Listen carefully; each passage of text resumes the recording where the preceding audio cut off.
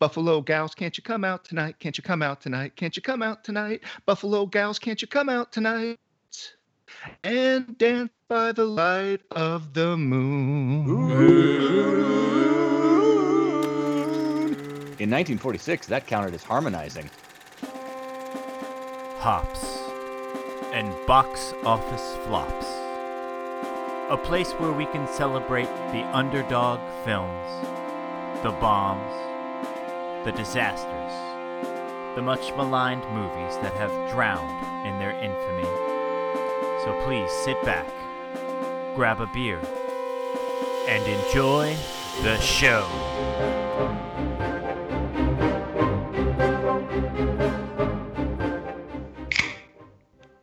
Welcome back, folks, and thank you for joining us for the 89th episode of Hops and Box Office Flops, presented by RevengeOfTheFans.com.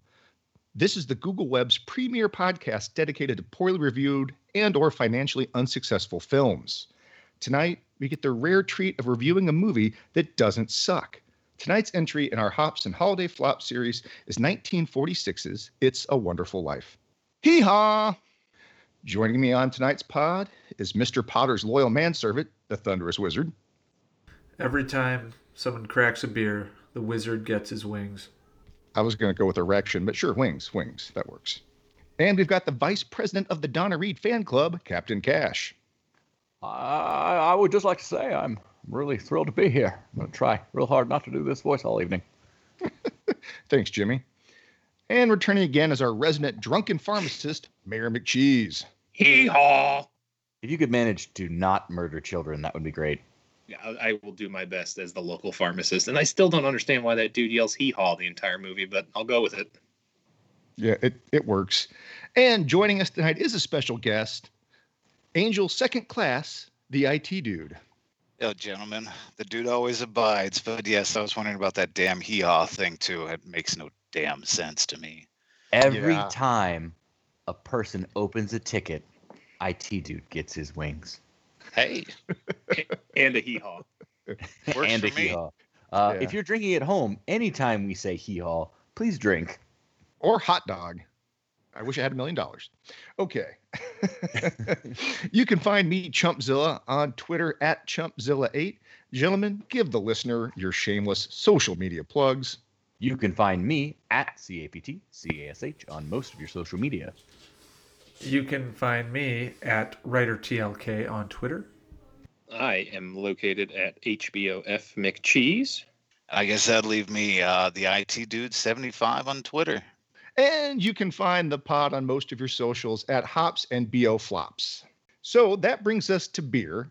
And for tonight's pod, I've selected Creature Comforts Tropicalia IPA. Creature Comforts Brewing Co. is once again a Chumpzilla local. They are based out of Athens, Georgia. And this West Coast style IPA checks in with an ABV of 6.6%. And it pours a mostly clear orangish bronze color with a significant head. This beer definitely, yeah. It is a wonderful life. Mm-hmm. And this beer falls into your hazy IPA category. It's got strong mango and citrus aromas, which definitely you can smell them as soon as you pop the can. And you definitely taste the tropical fruits too. It's a fruity, juicy IPA. But there's a little bit of hoppy bitterness in there and some pine notes, what you would expect from a West Coast style IPA. So I'll crack one right now.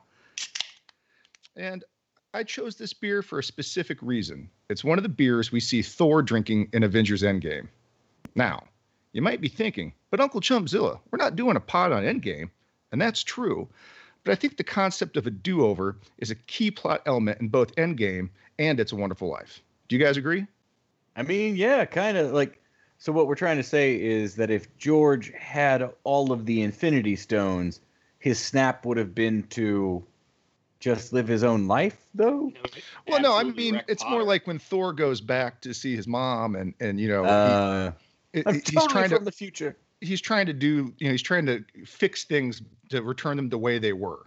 So basically, it's like Jimmy Stewart had the Infinity Gauntlet, snapped his fingers to end his life, and then decided, oh no, it's much worse now than if I had, been there. So now I have to go on a time heist to get back. I feel like we're stretching this metaphor real hard, but I appreciate where you're coming from. I mean, I The get better it. question like, is, if Potter had the Infinity Gauntlet, would he have just gotten rid of George? Probably. And all the garlic eaters, Yeah, which might be the strangest racial slur I've ever heard. it certainly it's the strangest one we've had on the pod. So This is not a bad beer. It's not my favorite IPA, but I'll give it a 2 bad beer movie rating. It's a solid IPA, and I do enjoy it as a change of pace.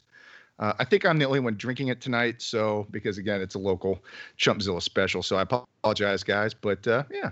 Anyway, As a cheers. fun reminder, most of those Avengers movies shoot in Atlanta. Correct. wait, Or I- Cleveland. There's actually yeah, they're not in space. Have they just been lying to me? The whole time? The whole time? I feel so I'm betrayed. pretty sure Tony Stark lives in upstate New York. Yeah, this is such bullshit. What? Yeah.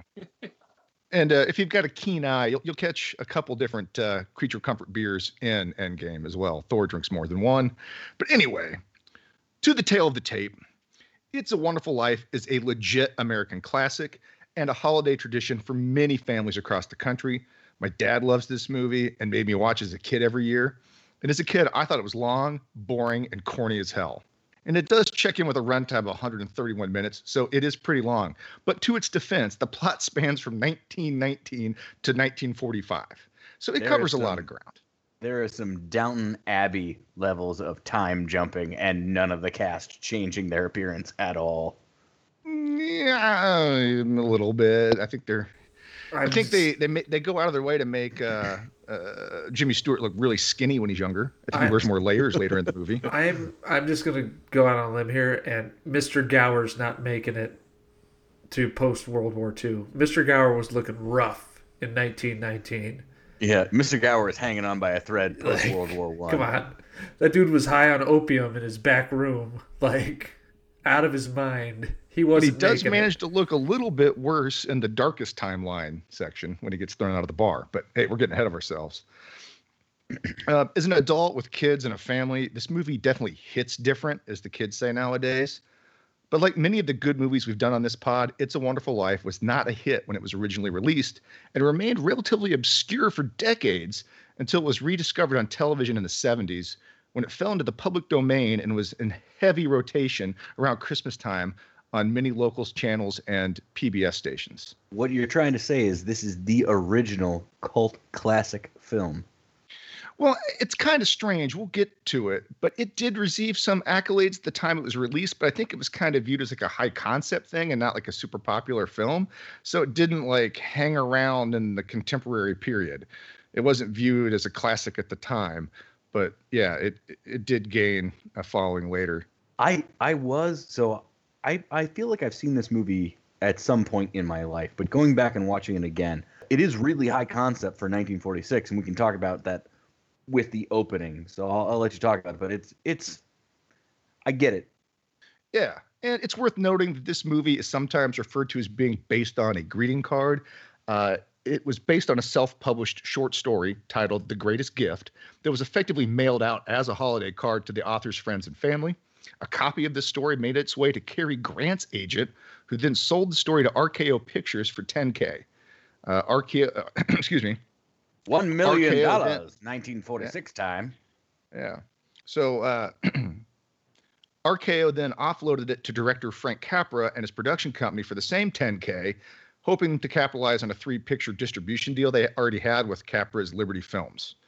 So it wasn't like a super hot commodity. They were just hoping to, well, here's the $10K we paid for it. And if we get that back, we'll call it even, and hopefully we can distribute the film and make some money that way.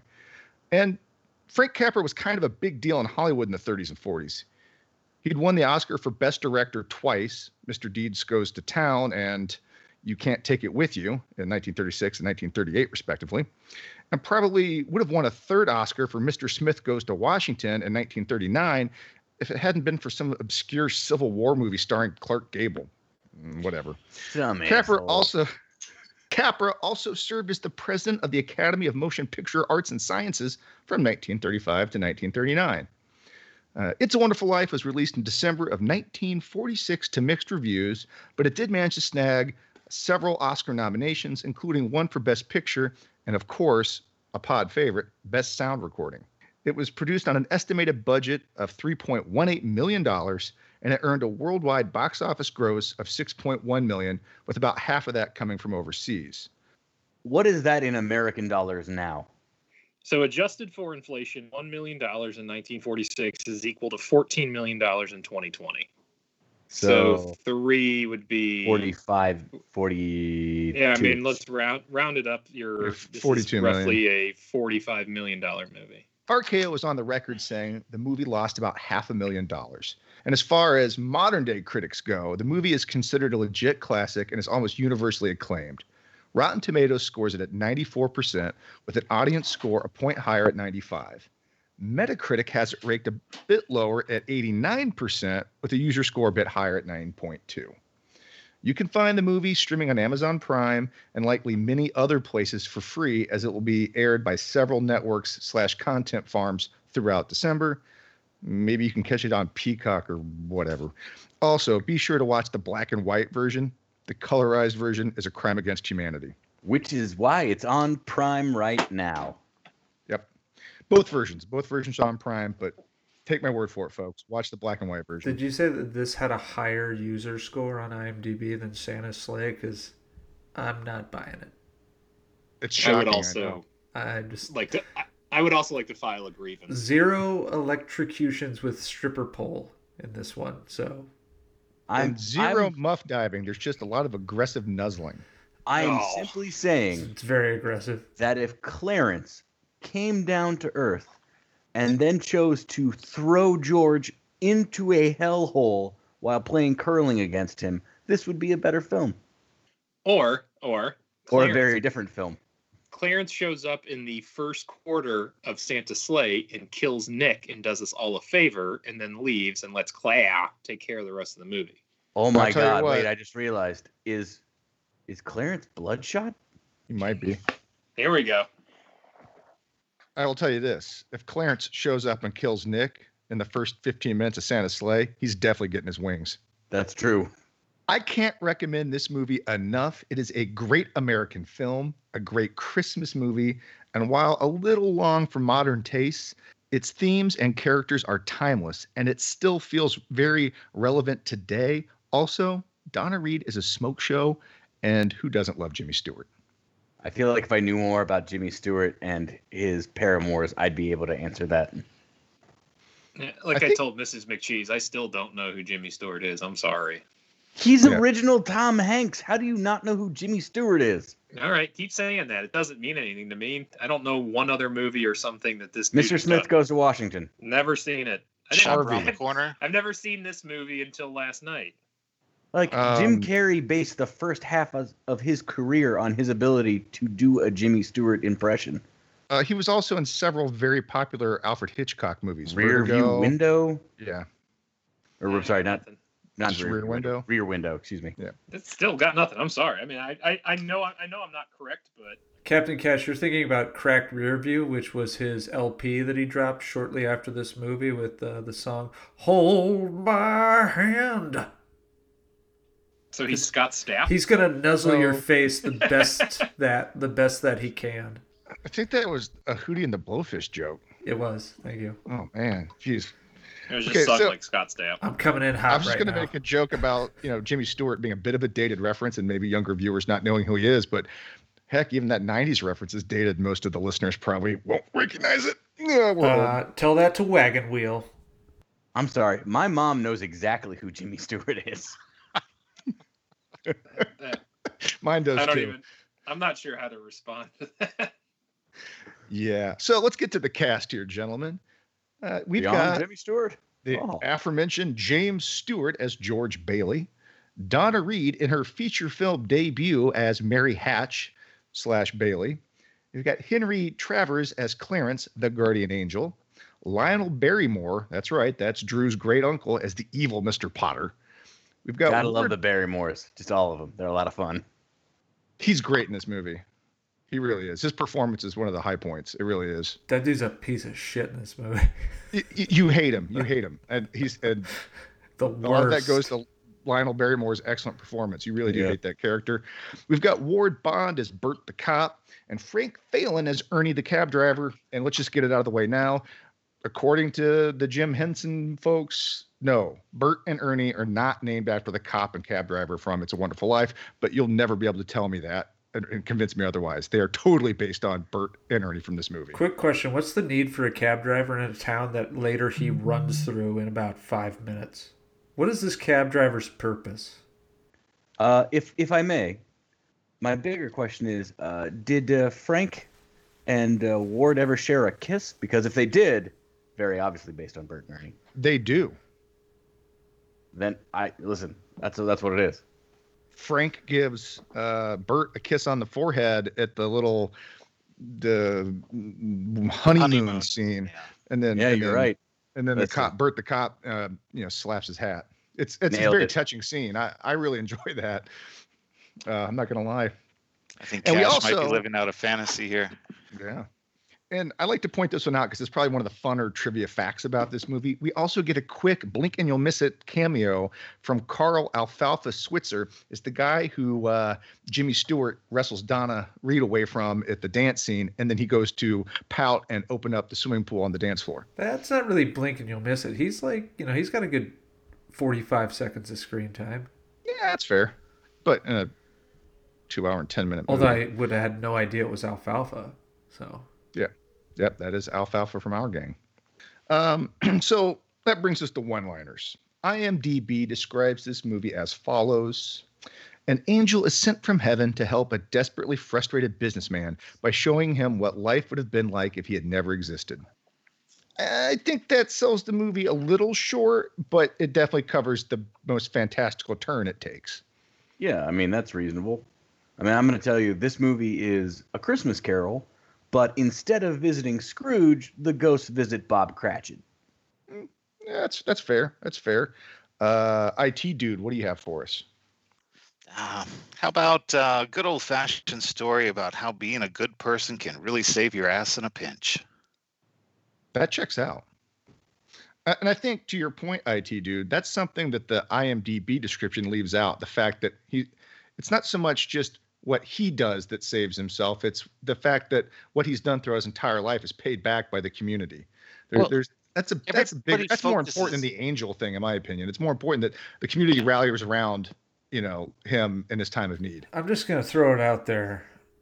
The angel's a useless asshole in this movie. He nearly gets him shot in the head. Yeah, we get a little police brutality there. I do want to talk about how ineffective and strange it is that God and I guess Joseph have chosen to send this fuck up angel. But go ahead. Let's get the one sentences. Yep. Mr. Wizard, what do you have for us? If you think IMDb sells this short, I'm just going to go with I haven't had this much Charleston in my life since Dude Love was on the scene. I don't get that reference, but I think it must be funny. It's wrestling. I assumed it was that he enjoyed the fine taste of a Charleston chew. No, it's definitely No, wrestling. God damn it. Is it Sorry. a Slim Shady joke? Whatever. Eh. All right. Mary McCheese, what's your one-line description?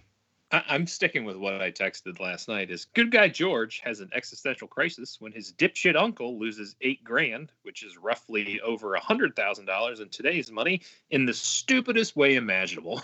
Fucking Uncle Billy. Uncle Billy got some problems. Yeah. Why are you letting that guy handle that kind of money? I mean, you give that guy a do-nothing job where he can't fuck it up. But anyway, so here's mine. It's a Wonderful Life is a fantasy tale highlighting the importance of one man's life to those closest to him. Well, what I can say is if you're looking for a stronger example of what this movie does, it's called Click, starring Adam Sandler. I think you're going to get us on some sort of hit list produced by AMC if you think Click is better than this film. I will respectfully disagree with that statement, but I respect your freedom to have that opinion, Thunderous Wizard. Well, I mean, given the track record of the last 8 pods, there is a solid chance that we're going to get assaulted by one of the remaining Golden Girls for all of these jokes. Hashtag Gay can get it. There's a fuck with remaining Betty Golden White, Girl? man. I'm sorry, Betty White. The greatest No, that's Golden right. Girl? Betty White is still with us. Well, it's I'd be- 2020, folks, so give it Don't a you week. fucking put that evil on me, Ricky Bobby. All right. Well, we've already kind of talked about it, but let's get into the plot summary here for It's a Wonderful Life. The movie opens with a montage of prayers asking for help for George Bailey. We then cut to space, where celestial beings are discussing the need to send an angel to aid George in his moment of need. Okay, so explicitly it's the Christian God. Correct. They're praying to the Christian God. We get a celestial thing where it, like, a star cluster lights up and God talks. And he talks with Joseph, which I'm not super up on my Christian mythology, but shouldn't he be talking to, like, Jesus or the Holy Ghost? He's talking to, like, the dude he left to raise his kid. Yeah, the guy that didn't knock up Mary. Yeah. Technically, with the Holy Trinity, he would be talking to himself, so it wouldn't really work out that way. Listen, explain that to the Christians. Well, nobody's going to accomplish that. Normally, I would probably bash this movie a little bit for the overtly religious stuff, but honestly, it really doesn't impact the movie all that much. Other than, the presence of a literal angel.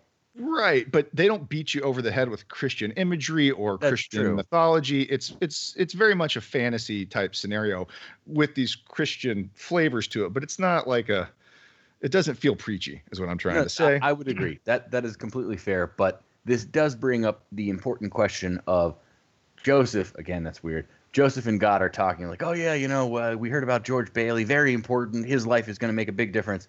We got to send some angel. I guess we send that fuck up. Yeah, no, yeah. Get Clarence. What a fuck up. Yeah, Well, they literally describe him as having the IQ of a rabbit, but he's extremely faithful, which I can't tell if that's a dig on people that blindly follow any kind of religious dogma, but I kind of think that was a subversive comment there, that our favorite people are the dumb ones that just believe whatever we tell them. Another thing, just to be devil's advocate, he's not necessarily talking to Mary's Joseph. He could just be talking to another Joseph. Straight up any Joseph. Sure. I mean, anyone would be better. choose to Again, believe the it's movie Joe doesn't Montana. focus that much on this. This is kind of like the very beginning of Predator when the spaceship flies by and the whole thing flies out, and it's like you forget that's even part of the movie. Does that track? No, that tracks because I remember seeing It's a Wonderful Life, and I do not remember this part at all. And I was like, Yeah. wait a It's- fucking minute. It's a little weird. It's definitely more Star Trek than Mr. Smith Goes to Washington. What does God need with a Bedford Falls? Yeah. And so after they discuss this, and they do choose the dim-witted Clarence to be George's guardian angel because he needs to earn his wings, they send Which him to Earth. adds like a really weird, like, Clarence is in it for his own personal gain kind of thing. Right, and they've just basically said he's got all this faith, but they still won't give him his wings because he's apparently screwed up other missions where guys killed themselves. I don't know. And also, I understand it's necessary to put the whole plot in perspective, but they're doing this explaining right off the bat, and we don't even get Clarence until, I want to say, an hour and 40 minutes in. Which it's an interesting movie because it definitely spends a long time on the run up to George's actual moment of crisis. It's non-linear in that sense because the movie literally opens with everybody praying for George at his moment of crisis, right? But we don't actually get to that moment again until, more than halfway through the movie. They It's do some solid really- story building. They do some aggressive story building from the lead in until the crisis moment. Yeah, and frankly, you could cut this opening scene. You don't really need the setup. You could just start with the No. movie. This was like the dinosaur cartoon in the Super Mario Brothers movie. This is totally unnecessary. I think I still think it's an interesting element in the storytelling. Is it necessary? No, but I do think it's an interesting choice. But Yeah, but it does feel different from the rest of the movie. Well, and recently we've been talking about a lot of movies that would have gotten better if you would have reordered it. And hopefully this doesn't ruin any questions later in the pod. But if you would have taken this scene and cut it from the beginning and spliced it in when he's hitting rock bottom and at the bar, I think it might. I don't know if it actually. Listen, I makes it straight better up or not. disagree. I'm a big fan of the idea that you don't know Clarence is an angel at all until he starts to do stuff. and you leave it somewhat ambiguous. But again, that's 2020 sensibilities butting up against 1940. Well, I mean, I realize they filmed this in 47, but feels like 46. And now that I'm 45. thinking through it, I think I'll actually walk back that statement because it works, and I don't think reordering it actually makes it any better. I think I'm wrong. But Let's go on. Come on. Yeah, I think my final comment on this will be Frank Capra probably felt like he had to explain something or people wouldn't get the movie. I think that's the problem. To your comment, Captain Cash, I think he's like, oh, you know what? People might not understand this if I don't make it very clear. So anyway, so they do send Clarence again to be the guardian angel for George to prevent him from throwing away God's greatest gift, his life. The space gods give Clarence a crash course on George's youth. We flash back to 1919 for a look into George's childhood, and we see him save his kid brother, Harry, from drowning in a frozen lake, which causes George to lose the hearing in his left ear. We get a brief introduction to George's wanderlust and romantic rivalry between Mary and the more aggressive Violet. We see him prevent a drunken and grieving pharmacist from accidentally poisoning someone at his after-school job. Accidentally? No. I feel like the druggist got note that his son was gonna die, or his son had died, and was trying to inflict that grief on someone else. No, he was wasted. He was just sloppy. No, just not paying attention. That's a hard disagree. I mean, he was real drunk, or something. He showed a lot of remorse once he realized that he had put the wrong chemical. Once he beat the shit out of the kid that works in his store. I was like, okay, dude, shit out of George. I get child abuse was okay then, too. but this isn't your kid.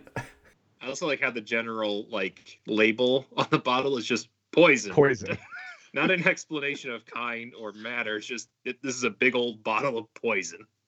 Yeah, and as indicated, the pharmacist was grieving the loss of his son, who had passed away from a global pandemic while overseas fighting in World War I. Young George is kind of a dick. I think he might be the inspiration for Joshua Jackson's performance in D3. Just saying. We also get an introduction to Mr. Potter, the richest and meanest man in the county, and we get a taste of the film's main conflict. Mr. Potter is a cold-blooded capitalist with no regard for the working man and George's father. And George's father, in contrast, is a kind-hearted soul that knows there's more to life than just acquiring wealth. Quick notes from Uncle Chumpzilla. Lionel Barrymore's Mr. Potter might be the first movie villain I've legitimately hated. It's a great performance, and that character is a world-class asshole. Oh, yeah. I mean, name a handful of other people that elicit a visceral feeling of hate and disgust in their performance. It's a short list. The woman who plays Umbridge in the Harry Potter movies would be one. Oh, God, yeah. There. During this movie, if you don't at one point during a Potter scene go, this piece of shit, then... Yeah, he sucks. It's just a test of your humanity. It's like a Voight-Kampff test. Do you hate Potter? Okay, you're good. Ralph Fiennes, Schindler's List, is very high on my list of detestable scum. Except that was a real dude, and he really was that awful. Well, then he plays it to perfection. That's because true. He's a damn treasure outside of that. I'm sorry I missed that. Was that Trump? Yes, Mr. Potter is the proto-Trump. He is a slumlord, yes. Yep. Fits. So we flash forward to 1928 to see a young adult George Bailey, inexplicably still played by Jimmy Stewart. First played by Jimmy Stewart. Be fair, this is where he first shows up. And no, this dude is 18. It's cool. I was wondering where they got the idea for Robert Redford to play his 17-year-old self in The Natural, and now I know. So, yeah, exactly. Right, so now that we flashed forward, we do get George again expressing his desire to travel and see the world, along with an introduction to Bert and Ernie, and an adult Violet. And I'm going to go home and see what the wife is doing. Again, that's one of the funnier scenes in the movie. And the comic timing between those three actors and Violet, perfect. That's funny. That's comedy, folks. And we learned what George has been doing for the last 4 years. He's been working at the family building and loan. And now that his 4 years are up and his little brother's getting ready to graduate from high school, it's time for him to move on to college, where he wants to go study architecture. We also get a great introduction to George's internal conflict. He can't bear the thought of staying in Bedford Falls and working in a crummy little office like his father does. And he's got grand ambitions and a strong desire to realize them. And I really love that scene where he's at the table with his dad. That's another great bit of that Sorkin-esque dialogue. George decides to attend his little brother's high school graduation dance, where he is reintroduced to the now 18-year-old Mary Hatch, played by a stunning Donna Reed. We get a mildly entertaining dance sequence capped with the gym floor opening up during the dance contest, resulting into most of the people falling in. And this leads to one of my favorite scenes in the movie, and that is where George and Mary walk home in clothes they had borrowed from the high school and have a nice little romantic scene with some pretty good comedic moments. And we also get the Buffalo Gal song that opened the pod. From here, the stage is set. We've been introduced to the main characters, and we've gotten a decent idea of their motivations. George, through a series of tragedies and whatnot, is forced to stay at home and work at the building and loan while his brother gets to go off to college. His brother also gets to go off and fight in the war. Which George can't do because of his ear. Yep. So, all the way through, George has to sacrifice his dreams and ambitions so other people can realize theirs. All the way through, though, he's continuing to help people in the community, people that can't get decent housing or loans from the banks or Mr. Potter, but they can come to the Bailey and Brothers building a loan to get it. So he's bettering his community. And of course, he supports the war effort as well from home. And meanwhile, of course, he does end up marrying Mary Hatch. And so they've shacked up. And at some point, kids. They have four. Well, I think there is an important scene to point out here, because this is a plot-heavy movie. But the scene where, is it Black Friday or Black Monday when the stock market crashed? Black Monday? I don't know.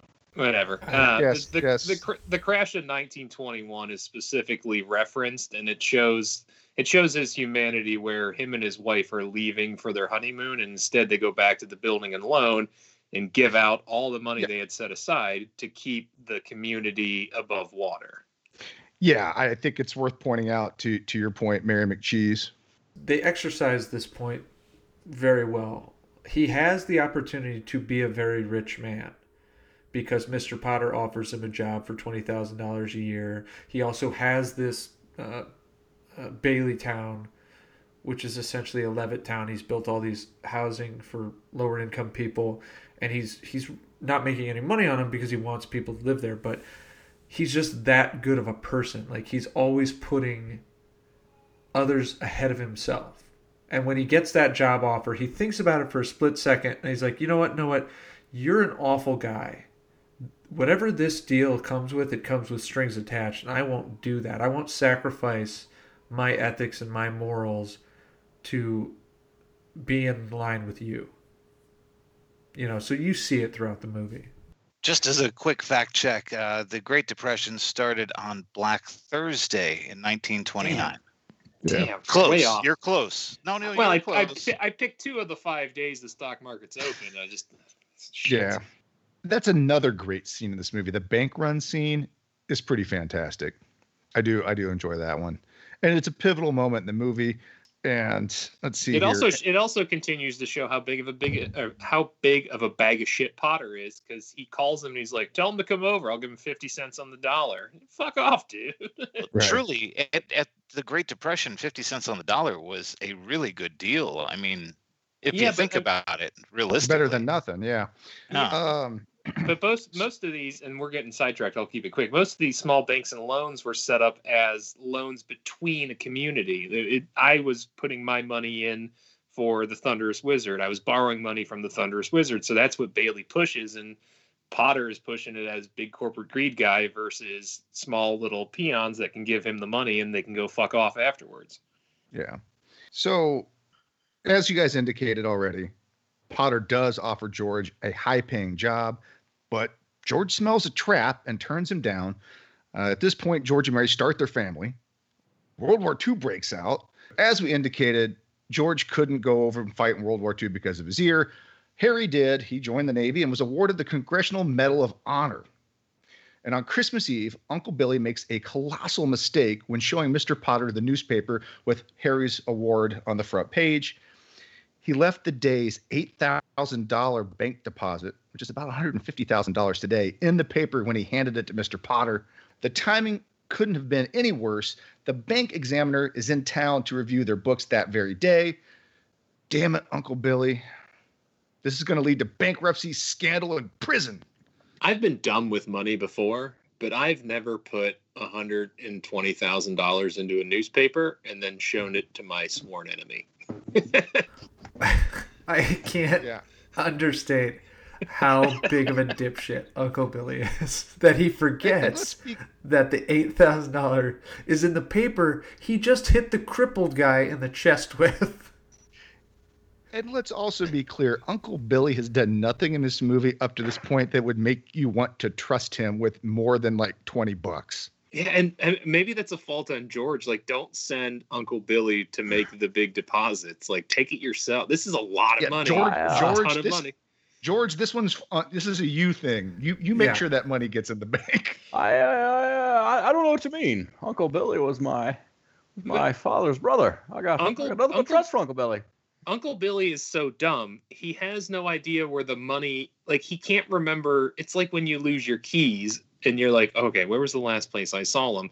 He goes back to his office and tears the office apart. So he doesn't even remember leaving the office with $120,000 in nowadays money.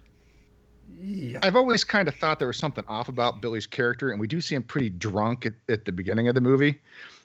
I now suspect they were trying to signal to us that he might have been a bit of a booze hound. Yeah, wasn't he always drunk? Yeah, the wedding he was pretty hammered, right? Yeah, he seems like he might be a functioning alcoholic. As a man who runs a business, that's the kind of guy you put in charge of the big bucks. Yeah. Functioning would not include wrapping $8,000 in a newspaper and putting it in a person's lap and then going, where was that money? Well, he might as well stored it in a dead fish and then lost it and been like, I have no idea. He's probably using it to line his crow's cage. Oh, I forgot about the fucking. We haven't even brought that up. What is that? It's a Frank Capra thing. He has that bird in like all of his movies, which is weird. Again, it's that we get the whole celestial god speaking as a blinking star thing to explain the plot of this movie, but no one bothers to explain the fucking crow that just lives in the building alone. Wait, here's a question: Is the crow's name going to be on the quiz later? It's not. Oh, okay. Well, the crow's name is Eric. Oh, Eric thank God! I was worried. But that's his real name, not in the movie. That's literally it's Eric the Crow. Well, yeah, but he has no name in the movie. Right.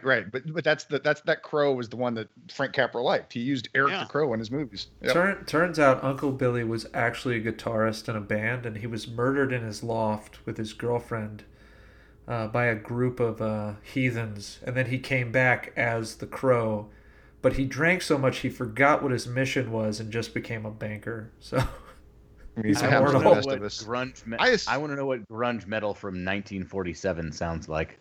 A lot like Buffalo Gals. It actually sounds a lot like Jimmy Stewart nestling his wife. Oh gosh, I think it's nuzzling, but yeah. Okay, so. What do you think, Uncle Billy's blunder? Can we get Dave Grohl to do the cover of Buffalo Girls? Could we pay for a cameo for that? You think? Sure. Can't we get a budget?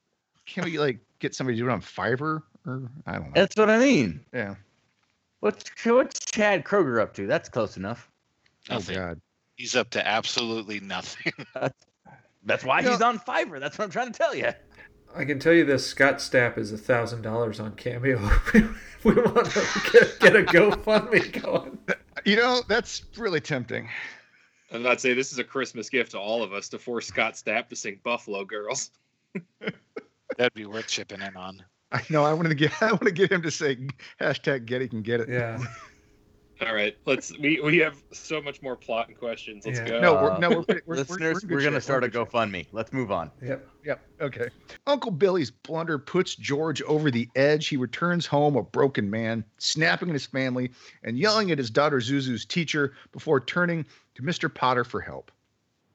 George offers up the only collateral he has, a modest life insurance policy with only $500 of equity. Mr. Potter comments that he's worth more dead than alive. George leaves Potter's office to get a drink and contemplate ending it all.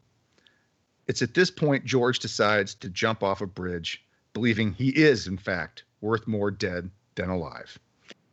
Kind of heavy. Kind of heavy. Yep. Yeah. And we'll talk about the scene maybe now. You do see George have a bit of a breakdown at the bar, and it's famously reported that he wasn't meant to be as emotional in the script, but Jimmy Stewart had just returned from World War II. This is his first post-World War II film. He was more than likely suffering from some form of PTSD, and apparently the weight of the material and just his general mental state got to him in this scene, and he broke down and began to cry. That was not the script, but Frank Capra loved it and actually recut the shot to zoom in on George's facial expressions. And that's why people notice that scene gets a little bit grainy when it zooms in, because they had not intended that to be a close-up scene. But again, he loved the performance so much, he wanted to emphasize it. So before George can take the plunge, someone else jumps in first, and George jumps into the river to save the distressed stranger. This is our introduction to Clarence Oddbody, George's guardian angel. At this point, the film takes a turn to the fantastic. Clarence grants George his wish. He gets to see what the world would be like if he had never been born. Potter takes over Bedford Falls. His brother died in that lake. Mr. Gower, the pharmacist, went to prison for murder. Violet is a raving lunatic. And worst of all, Mary is unmarried and has a job as a librarian. The horror. Minster. The horror. They refer to her as an old maid. Old maid. At 23 years old. So, and she was wearing glasses and sensible attire. Circling back to the start of this segment, do you think Clarence jumped in the water specifically to even prove further that George is a good guy and would save somebody? Or is he that bad of an angel where instead of showing up on the bridge and talking to him, he fell in the fucking water? Yeah, he explicitly states that's why he did it, because he knew George would save someone. Okay. Yeah. I must have missed that. It was to be like, oh, look, like, you're a great guy. You saved me. I'm a total stranger. Unfortunately, he didn't realize that George was doing shots of Fireball for 6 hours straight. Yeah. Listen, Fireball just makes you your truest self. If you were going to save someone, you'd save it drunk off your ass on Fireball. What is that? That bar is what? It's named like Martinis? Martinis, yes. yeah. That's the guy's name. Before he does his time switch, it's Martinis. Yes. So yeah, I mean, he's in there getting lit. Yeah, and as he leaves, you don't really see him drink all that much at all. You see him with a drink on the bar, but as he's leaving, he crashes his car. Well, Mr. Martini also says to him, George, Mr. Bailey, why you drink so much? Don't stay, or don't leave. They're trying to prevent him from wandering off into the cold because they know he's hammered. So it's implied, but you don't see it. And that's where he crashes his car, right? Doesn't he correct. Crash his car into a tree right there? And he circles back later, and the tree's not damaged. And the car's gone because he never lived. Yep. So it's also worth noting, in my opinion, that Pottersville is much seedier than the wholesome Bedford Falls. You do get a little run of the downtown, and everything's different and changed, and there's strip clubs and loose women. I mean, worse. It's different. I give you that. My biggest thing is we should highlight that we are 146 minutes into the film at this point. Like, we're not spending a lot of time in Bedford Falls before this is over. We spend like 15 minutes here. In Pottersville. I'm sorry. Yes, in Pottersville. Well, yeah, but they also pack it full of enough visual cues to be like, hey, without Bailey around, the town goes to an absolute cesspool. I mean, I get that, but I'm saying everything prior to this was Act 1. Yeah, they kind of speed through Act 2. But here's something for you. In the unproduced script for Zack Snyder's It's a Wonderful Life, George lets Clarence drown and then just goes and gets like obliterated in Pottersville. There's heroin scenes. It's nuts, man. It's super metal. So hopefully it gets made one day. So release the Snyder Wonderful Life cut? George Bailey says fuck. And he totally aggressively nuzzles Violet in Pottersville. And I guess I kind of skipped over this, but we do get a conflict where George does get into Ernie the cab driver's cab and asks him to take him home. Of course, his home's not there. And there's a whole deal with the house that he and Mary live in that I probably should explain because it's kind of a cute element of the movie. It's very The Notebooky, I will add. But for those of us who have not seen The Notebook, what does that mean? I don't know. Jake Gyllenhaal or whatever, the guy. Ryan Gosling. He fixes up an old house that he banged Rachel Evan Woods in or whatever. He puts some letters in a mailbox, and I'm not gonna. Else in another mailbox gets the letters. I'm not allowing you this internet cred. You told me you cried during The Notebook because you knew people with dementia, and when the old people had dementia, it made you sad because you were reflective. So don't pretend like you're not a Notebook guy. Captain Cash, you look like you've read The Notebook, not only seen the movie. No, listen, that's my issue. The Notebook falls in that weird black hole from late 2004 to the beginning of 2009 where I don't have a lot of pop culture references for Western media. But I've never seen Lost. Anyway, you don't have to. That's what I'm told. We do get a great same with Game of Thrones though, so it's cool. There was only 7 seasons. So the great thing about this scene with Bert and Ernie is that we learn George almost gets to us by the letter C. No, it was brought to us by the letter M because George and Clarence almost get murdered. we almost get an extrajudicial killing. Two murders. Now, this is where the movie gets real off the rails and the Count shows up and you're just like, I have not done enough drugs to get through this movie.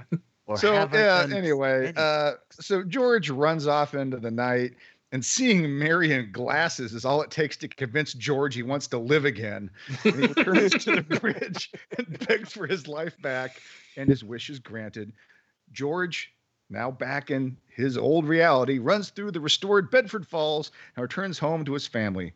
George gleefully addresses the bank examiner investigators that are waiting for him in his living room, and he runs up and reunites with his wife and kids. We learned that while he was away, Mary had informed the town and all of George's friends of his predicament, and they had all pitched in to cover George's $8,000 shortage, including a loan of up to $25,000 from his old friend Sam Wainwright. Hee-haw! Hee-haw! Harry arrives, having left New York from his award ceremony early when he had heard his big brother was in trouble. And it's here we get perhaps the movie's most memorable line, a toast to my big brother George, the richest man in town. And goddamn, that makes me tear up. I'm not going to lie. Every time. Listen, every time. We blew past this, but I would just like to say Mary as a librarian is way hotter than Mary in the Good Timeline. I'd have probably just hung around. I can fix this. Donna Reed is equally attractive at all moments in this movie. Fair. Donna Reed is a very, very beautiful woman. And the fact that they thought, like, hey, glasses mean you're ugly was really an oversight. They did that shit for literally another 60 years. She's hideous in those glasses. Oh, my God. Put her hair in a messy bun and glasses. Terrible. Terrible. In a tweed jacket. Spinstress librarian. The horror. A single woman with a career. Ah. We also get a shot of Clarence's note to George written on his copy of Tom Sawyer. No man is a failure who has friends. The crowd gathered in George's living room breaks into song, and Zuzu, his daughter, reminds us that every time a bell rings, an angel gets their wings. The end. Yeah, man. I know you said and I'm not crying. I'm not crying, Captain Cash. You're crying. I know you said that the iconic line was to my brother George, the richest man in town, but it's either when a bell rings an angel gets its wings, or I'm shaking off the dust of this one-horse town. I want to get out of here. I want to see the world. Yeah, but I think if you're a fan of the movie, though, the line that gets you is to my brother George, the richest man in town. Yeah, fair. The angel wings thing definitely is very iconic. Yeah, but it's not the line that I've never seen this movie. It's not the line that meant anything to me when it says to my brother George, the richest man in town, which is what they referred to the dad as earlier in the movie. And when he reads the book, I had like a series of mini strokes last night watching this movie. I had a total emotional breakdown. It was not good. That last It was not scene good. is heavy because everyone comes in, they're dumping money into this basket, and you get this look on even Donna Reed's face where she's even emotional because there's so much outpouring for them. None of them realized how much they were all loved by all these people and how rich they really were with their friends. And there's a key thing in this movie too, and they beat you over the head with it, is that Mr. Potter wants things that he can't have. And these things in that living room are the things that Mr. Potter can never have. He can't own those because those are gifts that are given to people who actually care about each other. Hence Captain Cash's description that this is a Christmas Carol, except Bob Cratchit is the central character because he never gets the central lesson, which is, hey, if you'd stop being such a rich dickbag, maybe people would love you too. If you loved people, they would love you too. Like, he doesn't get that arc. Mr. Potter's just, in the background somewhere, continuing to be an awful sack of shit. Yeah, to be fair, he never really gets his comeuppance. George tells him off a couple of times, but that's literally it. There's no consequences for Mr. Potter other than he doesn't get to shut the building alone down. And that was very disappointing. And see George go to jail.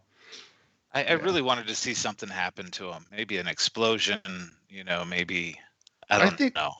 He needed something to happen to him. I'll amend my joke about movies being improved by Bloodshot showing up and killing major amounts of the cast in the first 15 minutes. I think this is a case where we needed a little tacked on Speed 2 post-credit sequence where like a yacht crashes into Bedford Falls and drops the anchor on Mr. Potter's car. I agree, but I think the move is at the very end, Clarence morphs into the Angel of Death and approaches Mr. Potter and does the Henry Potter, you are judge. And then we drags him to hell. That's the move. We've established the Christian God is real. So hell is real. Well, I have two outcomes I'd like to see. One is more realistic to the movie and one is more of a moonshot.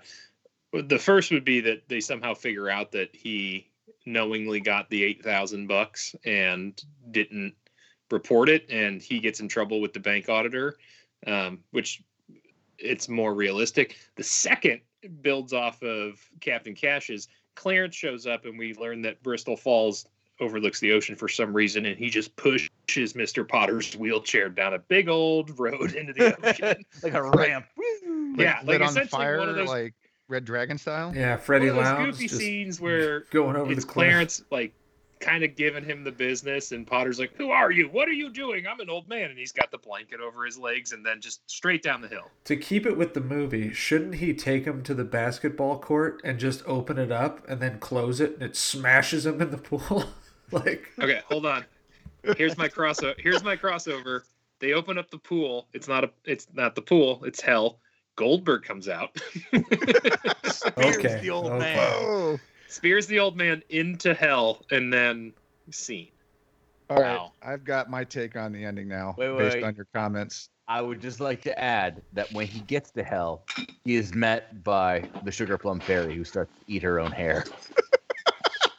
She's like, "You're the rich asshole, aren't you?" Realm. So I think my alternative ending to it, or maybe a post-credit stinger, would be Bert the cop showing up at Mr. Potter's place and saying, "I am the law," and then shooting him. You're judge.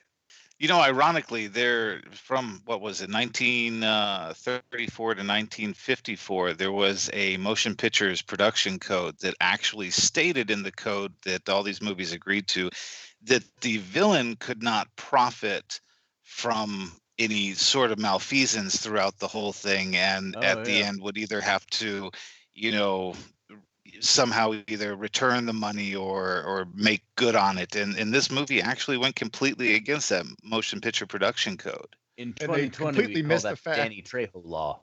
Yeah, and they completely missed the fact that, Mr. Potter keeps the $8,000. Keeps it and doesn't say a damn word. We call that the karma Houdini. Yeah, but theoretically, you could argue he didn't get the building and loan, but he definitely got to keep the $8,000. Yeah. Which again, Which was $100,000. $50,000. or 130, whatever. Inflation varies. Close enough. I view that to be somewhat of a plot hole. I'm not going to lie. That sucked. I really wanted him to get stuck for that. But I take that back. That's not a plot hole. I think that's actually the fact that they don't address it. There's just enough time in the movie at this point.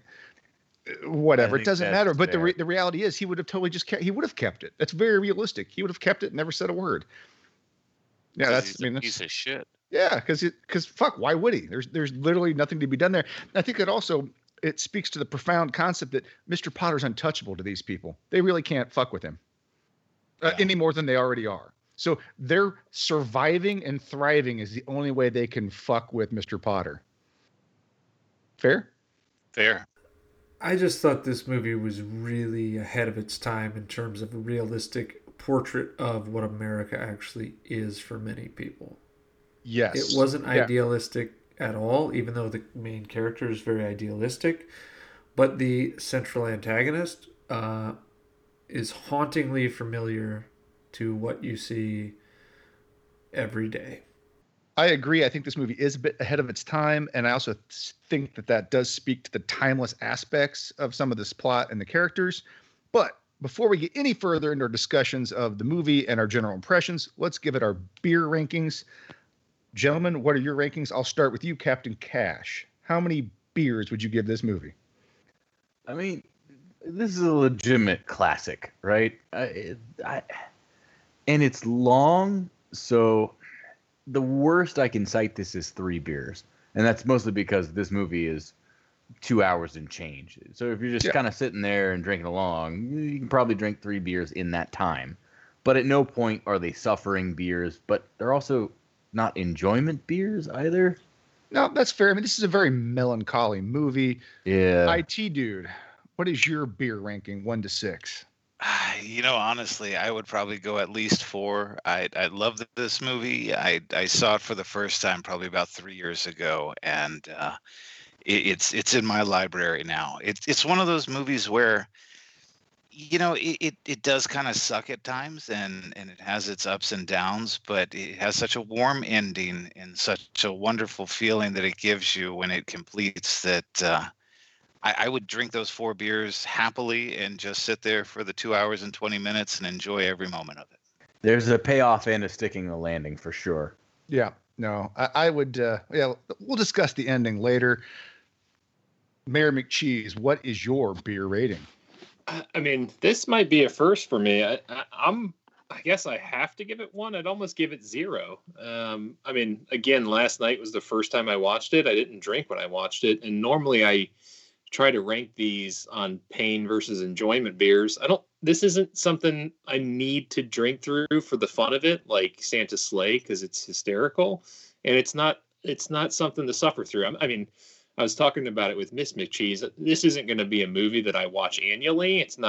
That's not in my wheelhouse, but like, as someone who watched it as a first time viewer and as someone who might watch it, again in a couple of years, or if someone brings it up or it's on TV, like, I'm not going to run to the fridge. Like, I'm not going to be like, oh shit, It's a Wonderful Life song. Let me grab the hooch. So I guess I have to give it 1 because that's the ranking scale.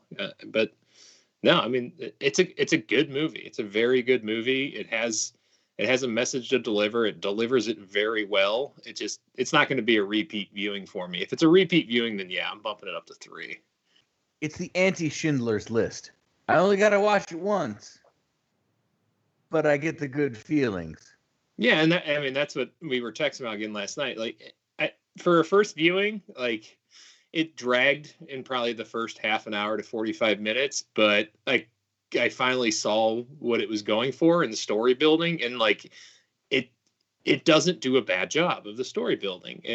It has very good, and then I've made fun of it before. I haven't said it on the pod yet, but I made the comment that it was almost like Aaron Sorkin wrote it, because the dialogue is very fast. It's very good. It's very clever. It has a lot of good jokes. And like, it doesn't hurt to watch it. It's not a nutcracker in the sense that it's painful. It's not a Santa Sleigh where it's just stupid. It's a good movie. It's one of the probably better movies that I've been part of this pod for. No, fair enough, McCheese. And I again, this is by far the oldest movie we've done. Oh, wide margin. Oh yeah. And yet this movie Huge. doesn't feel old outside of some of like the references and certain aspects of it. And Like the this- manner of speaking. It transcends, time to a bit. And I think that's really part of its enduring charm is it, to the Thunderous Wizard's point, it does have a progressive take on income and wealth inequality in America. So now that brings us to you, Thunderous Wizard. What do you give this movie in terms of a beer ranking?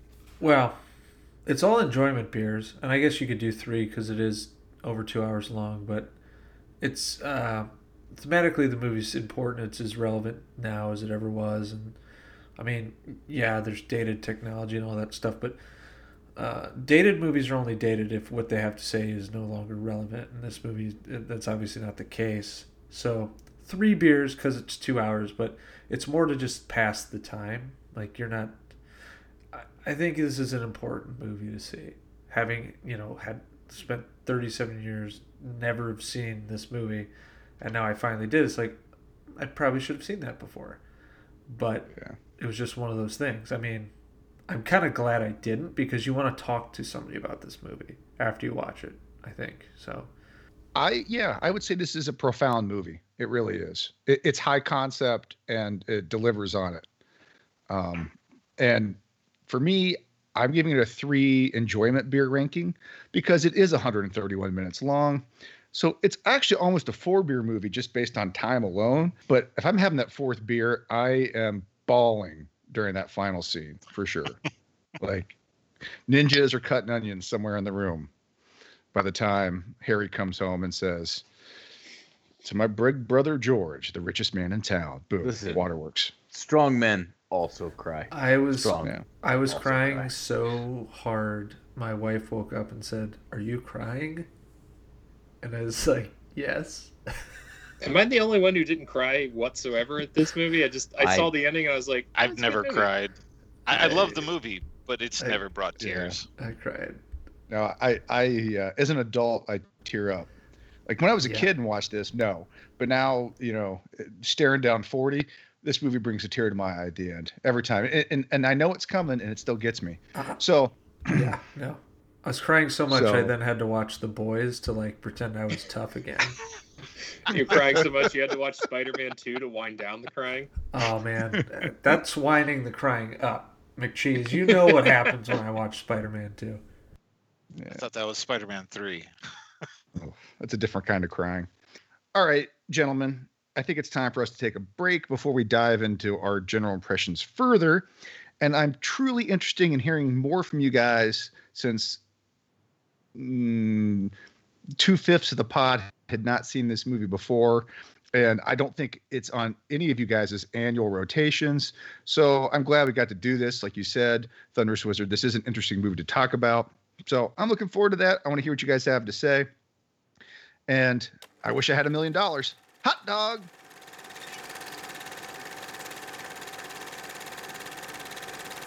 Welcome back, folks, to our 89th episode of Hops and Box Office Flops, brought to you by RevengeOfTheFans.com. This is our 3rd installment in our Hops and Holiday Flop series. We're talking about Frank Capra's Christmas classic, It's a Wonderful Life. I am your host, Chumpzilla, and I'm, of course, joined by the Thunderous Wizard, Captain Cash, Mayor McCheese, and the special guest, the IT Dude. We've covered It's a Wonderful Life's plot, and now we're going to get into our general impressions. I'm not going to lie, I'm kind of excited about this because my math was off earlier. 4/5 of the pod does not watch this movie on an annual basis, and 2 of us saw it for the first time this week. So I love this movie. I grew up with it, but I really want to hear what you guys think about it because you obviously don't have the same history with it that I do. I mean, it's good. I feel like that's the overall answer, that it's a very hopeful message, and that, it is by and large timeless, even if it is in black and white and they use speech patterns that aren't common amongst American English today. It still delivers a message that is, still fundamental to who we choose to be as a people, or who we hope we are as a people. All right, no, that's fair, Captain Cash. Although you've mentioned it a couple of times now, so I do question why you get hung up on the speech patterns. I think the dialogue of this movie is quick, it's snappy, the humor still carries through. Like the jokes aren't dated. It's a little corny, don't get me wrong. That's where I think it dates itself, but for the most part, it's still pretty funny. Well, most of the people are using that mid-Atlantic accent. You know, the "Hello, I'm from this place." Where I just Okay, no, that's fair. The accents are a little dated. That's fair. which is okay because that's kind of the speech pattern for basically all media from 19 nothing to 1960. So it's noticeable, Yeah, but not in 50 an off-putting or weird way. Well, you know what? In the modern era, we've all been exposed to it thanks to Family Guy. So it doesn't really feel that out of place anymore. No, like But one of my favorite movies of all time is 1933's King Kong, which it feels, in terms of dialogue, is much more a product of its time than this is. And for a guy who thinks Thor 3 is high art, I'm surprised you're hung up on colloquialisms. and you know what? I just realized I want to see a Seth MacFarlane, reboot of It's a Wonderful Life. Maybe where he does all the voices. Can you just do all the voices? I kind of want to see most that. of them. Yeah. He could. Yeah, I mean, I'll jump in since I'm the second first timer. I think I already described it in the last segment. I mean, it's a very good movie. I don't think it's going to be one I put into my annual repertoire. It's not going to beat out Die Hard for my favorite holiday classic, but I'll watch it again at some point in time, and I'll enjoy it again. No, fair. So, yeah, I guess that's a good point you bring up there, McCheese. I usually ask this question. Would you guys recommend watching this movie? I mean, I'll go first. I would. 100% yes. It's a great movie. Everyone should see it. And honestly, if you're a Christmas movie person and like to watch a lot of movies around the Christmas time, then this should definitely be in your rotation. You do yourself a disservice by not having seen it once for how much it adds to the American lexicon. The whole concept of, the angel coming by to show this person what their life would be like if they never existed is something that crops up constantly today in sitcoms and other kinds of things. Every time a bell rings, an angel gets its wings. This is still a huge part of Western culture, in my opinion. Well, Western, American. U.S. It's American culture. Yeah, people don't see this in Europe. I think that's a key point, and I'll bring it up now. This movie is a Christmas movie. Its pivotal scene takes place on Christmas Eve, and there's Christmas stuff in it. But it's not like explicitly like Santa Claus Christmassy. It just happens to happen at Christmas. Okay. But just as it is a Christmas movie, it's also a very American movie. This movie is considered to be one of the most Americana movies of all time. So I'll go to you, IT dude. Do you recommend watching this movie? I think this is a movie everybody should see. It's a fantastic piece of archival movie history. I don't think that anybody should miss this. Now, I can see why some people might not want to watch it annually. I can understand why some folks might not be one of their favorites. I actually love it. And I'll probably add it to my list right next to Elf. But, it's definitely something everyone should see at least once. That's because you have good taste, IT dude. You know it. All right. Mayor McCheese, should you watch this movie? Do you recommend it? Oh, for sure. I think I'm going to parrot everyone else's comments and my own comments where personally it's not a rewatcher. I will definitely end up watching it again sometime, and probably sometime soon, the next year or two. I mean, my wife really likes it. It's a really good movie. If you haven't seen it, go see it. It's not like it's going to take a lot of time and energy out. And if you like it, enjoy it however often you like it. I mean, it's up to you. Well, that's fair. And I think you've already answered this in your previous comments, but I'll put you on the spot again, Thunderous Wizard. Would you recommend the listener watch this movie? I know my mom's already seen it, but maybe yours hasn't. This is a must-see American classic. I regret and I don't regret having not seen it because I think it's important to talk about, which I said. But you got to see this movie. This is nominated for Best Picture. Any movie nominated for Best Picture, you should see. Precious. Trash. Yeah. Crash won Best Picture. Yeah, I know. Now, wait, now which Crash though? The Cronenberg one or the other one? The other one. Now listen, Oh, you never can mind. say what you want. And that movie is obviously paper thin, but it's not without its merits. But this movie has many, many merits, and I think it's an important movie. So I would see it. Now, am I going to watch it every year? Absolutely not. Well, okay. Well, So and- quick fire question Yep. here. McCheese, are you watching this next year? No, and I wanted to link on to the end of Thunderous Wizard's comment. I also think this is a decent movie to watch right now, with what is our country, if you will. And essentially, it just shows that maybe, just maybe, you should not be a total piece of shit to everybody. Yeah, like goodwill is important. Like even if you don't think it's getting you anywhere, like being positive and the way you positively impact other people goes a lot further than you may ever know. So just be a good person. So here's where I'd like to kind of draw back to what we talked about before, which is this is an allegory, except the allegory is George Bailey is Jesus Christ. You just He's picked up on selfless. that? He's selfless, yeah. Yeah. That might be a little extreme. He's but again, sorta- I don't he's beat you over sorta that, but he Jesus is Christ. he's selfless. He Yeah. sacrifices himself multiple times. His desires, his wants, he sacrifices those for the better of those around him. Yes, and it ends up being the right thing to do because it helps everyone, and everyone does better when they work together because they're communists. This is Bernie Sanders' favorite movie. He's certainly Jesus-esque in this movie. But didn't we Yeah. all learn in He's the a Last martyr. Crusade that Jesus' name actually starts with H?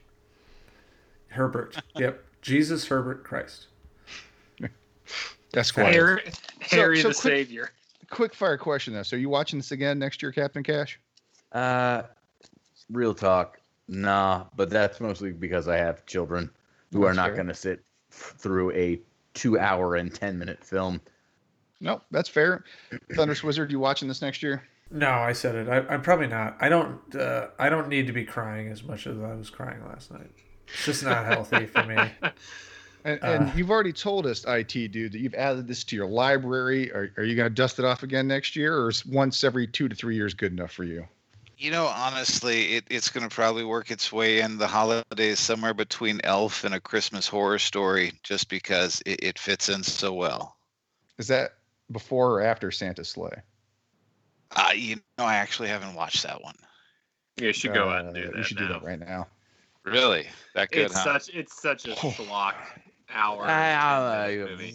Right now, do you have like 80 minutes to kill? Yeah, don't do it right now. Do it when you're bored and you have 70, it's not even 80, 70 minutes to kill and you want to watch just a dumb holiday horror movie. Ho, ho, ho. I'll check it out tomorrow night. Hee-haw, Retroactively drink. All right. All right, no, that's fair. So this movie is technically a flop at the time of its release. I think I'm going to get a pretty universal answer here. Do you guys think this movie deserved a flop? Yeah, hard no. Moving on. No. Yeah, exactly. No, next question. It's strange. So that brings me to my next question. Where did it go wrong? Well, Like, why was it not Timing. better received? Now, Yeah. granted, let's just back it Time. up for a second because the Thunderous Wizard makes an excellent point. It's not like this movie was panned by critics at the time. They didn't know what to do with it. It was still nominated for Best Picture because Frank Capra was a big-time director who had, a pretty prestigious career at this time, and this didn't hurt his career, but it was not a commercial success, and it wasn't beloved critically at the time of its release. Where did it go wrong, or what do you think caused it to be, received in such a mixed way? well, it told the truth. George Bailey's a good guy, and good guys finish last. Not really because he was rich in a lot of other ways, personally, and whatever else, but like he's not as successful as the biggest asshole in town. Yes, he does a lot of nice things for people, but he's still not personally getting ahead. He's living in life what he thinks is unfulfilled, even though it's not, but it takes a divine intervention to realize that. Like, the portrait of America in the 40s and 50s, particularly in cinema, Western movies are a good example, war movies are a good example, is all about the righteousness of the ideal of America. And this movie essentially tells the truth that the American dream is bullshit, and the important thing is to be a good person. That doesn't mean you're going to be rich, but you have to love what life gives you. Like, it doesn't paint the rosiest picture of capitalism. And that's why I think it wasn't particularly popular at the time, because, I don't know. Yeah, no, fair enough, Thunder Wizard. IT dude, what say you? Well, I think as much as this movie leaves you with a warm and fuzzy feeling, it's a very dark movie. It's a movie about how somebody never gets what they want. He never got to do all of these things. He didn't get to go to college. He was incapable of going to war. It's kind of is wonderful of a movie as it is. It's kind of a dark movie, and I think when it did shortly thereafter the war, I think people were kind of done with darkness, and they didn't want to go to that place as much. And as much as it rings true nowadays, I think when it came out, it was just a little bit before its time. I agree 100% there. And I think you're picking up on that tonal difference. Like at this point in, American cinema, it was all about the idealized American dream and the idealized version of American culture. This movie is more true to reality. And yeah, I don't think that was commercially viable at the time. Post-war people wanted the story of Harry Bailey, not the story of George Bailey. Correct. Exactly. Yeah. This movie would have been the story of Harry Bailey if Hollywood had gotten what it would have wanted commercially out of it, not the story of George, the guy actually holding the town together. Mayor McCheese. That literally hit it, Wizard. That was a good one. Yeah, Mayor McCheese. Criticism, thoughts? No, I mean, both of those are very valid points. And, I don't know. I can't look back in time and what people wanted to go.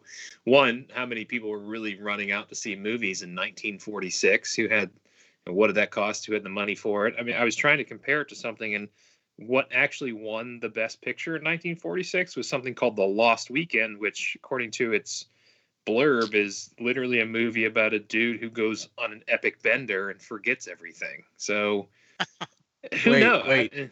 What you're telling me is this movie lost to 1946's version of The Hangover? Yeah, essentially. Here, let me see if I can find it. I literally just read it, and the description of it is this dude goes on an epic bender. That is the rundown of the movie. And maybe you're coming off of a very terrible war, and my wife used to work in media, and when they when things happened, they always thought movies would suffer, but really movies are always something that strive in times of depression or need, because it's an escape for people. It's somewhere for them to shelve their personal problems and go sit in a theater and stare at a screen and not think about what is going on in the world around them. So maybe this was too heavy because it's coming off of World War II. Maybe people just wanted to go to the movies and, The Lost Weekend is a dude going on a bender. Maybe that's what they want to see, is some guy acting like a drunken asshole. And they don't want to see the good guy get shit on by capitalism. I don't know. I think it's all timing. I think it's all timing because this movie is a classic. And I think if it came out 20 years later, it wins across the board. Quick correction here. This was actually put up in 1946, so the best picture that year was The Best Years of Our Lives. No, I'm looking at 1946 best picture. Well, that means it's probably up for the 1947 Oscar. No, it lost to The Best Years of Our Lives. Yeah, because if you came out in 46, you came out in January of 46, you'd be up for the 47 Oscars. because they. I was 1 year early, but I'll quickly read through the description of that movie, and I guarantee it's got to be something more uplifting than this because people don't want to come off a rough period in their life and go watch a rough movie. Right. Exactly. It's the film is basically about three veterans returning from World War II and getting reaccustomed to and they're adjusting to civilian life.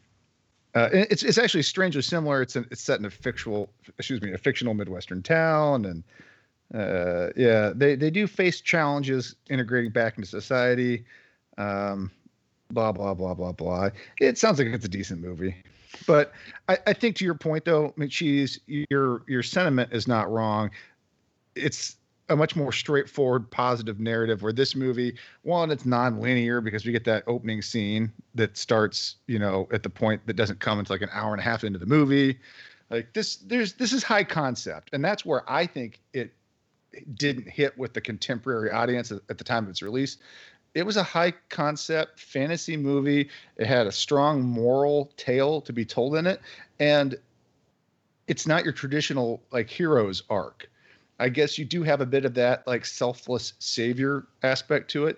I wouldn't say it's a Jesus allegory. Am I using allegory right? I don't even know anymore. Yep, there you go. But it is about a man that sacrifices his whole life, and he does it just to get the payoff at the end. He absolves his own sins by sacrificing a little bit along the way. And I just think that it tonally, it's a modern movie. Like, a lot of the humor in this, I see that kind of thing in a movie like Endgame. I'll bring it back to Endgame. Like, that's kind of a serious movie. It's got some dark stuff in it. But the Everything Marvel comes movies, back to Endgame. The Marvel movies interject that humor and into these movies that try to have more serious tones to them. Everything except for Ragnarok, which is bonkers the whole time. But my point is, I don't think they knew what to do with this movie at the time of its release, and I think that hurt it. I will somewhat agree with Chumpzilla and say only this. This movie is what happens when Captain America never gets the superhero soldier serum. Wow. No, you're right. This is Steve Rogers if he doesn't. Jesus fucking Christ. Can we compare this to like actual shit? Not because this is like important stuff in real life. Basically Clarence's Stanley Tucci. Captain America would be a good guy no matter what. Yes, I get that. But yes, that's the point. There's like actual like good people out there. But if Steve Rogers can't punch Hitler in the face, he can run a building alone. Wait. Here, Thunderous Wizard. What do you expect from the two guys that have I Captain need America less shields Marvel in the background? references like immediately. Honestly, Stanley Tucci is the best part about Captain America: First Stanley Avenger. Tucci rocks. I am Stanley Tucci and Chris Evans pecs. Turns out he was a fucking Nazi spy. Get over it. Let's go. I'm sorry. Wasn't Captain America a Hydra agent? Isn't that what's going on now? Listen, no. That was about 3 years ago. Kobik fucked with the cosmic cube. It's a whole thing. I can explain it, but let's not. I think there's one thing we can all agree on, though. Let's be honest. Pottersville was pretty bitchin'. Listen, if I'm going to spend like a 3-day weekend bender somewhere, definitely Pottersville over the other place, but still. Yeah, I definitely spent a week in Pottersville one night. Hey-yo. I grew up not far from Pottersville, I think. Yeah, and just I guess geographically speaking, this movie is set somewhere in upstate New York. There's a lot of references to Rochester and New York City and other Buffalo, for example, because that song "Buffalo Gals" was actually a popular song at the time where they swapped the name of the city, in and out of the song, but the Buffalo version became more popular, I suppose, and was actually recorded. So that's why that's the version we get in the movie. Listener, I want you to know that Chumpzilla said Rochester. Thank you. Like, I want to rock Chester. I want to rock Chester, New York. Wait, how am I supposed to say that, McCheese? Rochester. With a D. Rochester? Rochester. Not a stone you find in the ground. not Rochester. Rod. Rochester is where you go if you have to fill a brandy glass with 100 brown. We got collection of a brown Rod M&Ms. and a Rock. Rod's good for you. Rochester is a city in New York. Rock Lobster is a song by the B-52s. Thank you. Let's move on. Yeah. One Night in Pottersville, and the world's your oyster. One night in Pottersville. Is it moister than an oyster? Oh, God. All right, so I got one last question here for you guys. I want a favorite joke, scene, whatever. Give me something that's memorable from this movie other than the obvious stuff. What did you guys like? I'll start with you, Captain Cash. Give me something. So again, it's been a hot minute since I've watched this movie. The thing that really stuck out to me is the very sci-fi-esque way they introduce God. Like, the first thing I thought of was Futurama. No, that's Like- yeah. No, I see that. I do. Like, Now that you mention it, yeah. and honestly, I really think, as we've been talking about, I think you need that, because otherwise you've just basically got an hour and 45 minutes of vignettes about what a nice dude George Bailey is and how the world keeps stealing that from him until, like, you need the first 5 minutes of, look, we're going to fix this, but watch this dude suffer for the next hour and 40 minutes until we do. That's a really good point, because it does signal to you on the front end that, hey, this is going somewhere, so don't despair. Exactly. Well, that's very fair. What do you got for us, Thunderous Wizard? What's a memorable I would have chunk of this? preferred, considering they introduced the angel so late, to just have seen that person throughout the film, watching George Bailey, as opposed to the celestial thing. Because it's sort of jarring that this guy just appeared, like, knowing the movie, you know what it is by that point. But if you knew nothing about this movie going in, it's just sort of random that this guy, like, is just hovering there like a creep on the bridge, staring at him, and then he jumps in the river. So if you sprinkle him in throughout the movie, it'd be really great. It'd just be He's basically the watcher, unbelievable. right? Yeah. All right, IT dude, what do you got? Give us something we haven't talked about yet. If you want to talk about something that kind of stuck with me, I really liked the scene after they got out of the river and they were in that little what was that, the bridge house, I guess, Yeah, where like they a toll booth, because the guy's got a little Yeah. change belt on, so it must have been like a toll bridge or something. I enjoyed that scene. I enjoyed the sarcasm from George to the angel. I thought that was kind of funny. It was a very lighthearted moment after such a serious endeavor that it kind of lightened the whole mood up a little bit for me.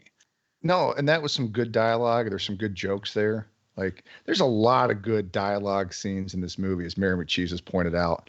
It really so is. I'll jump in here. For me, it's anytime George tells off Mr. Potter. God damn it. I love those That was scenes. mine. Well, no, and that's fine, because you're right. There's some of the best dialogue in the movie, and it's the only time Mr. Potter really gets, any sort of comeuppance, right? George speaks truth to power, and his dad did too. And I like that, because this movie does something else really well too. I mean, it's self-referential. Like, stuff pays off, stuff comes back. You see things reflected, from the beginning and the end of the movie. Like, it's very self-referential in a satisfying way, kind of like the Marvel movies. Oh, God. To build off that, so we can close this section out.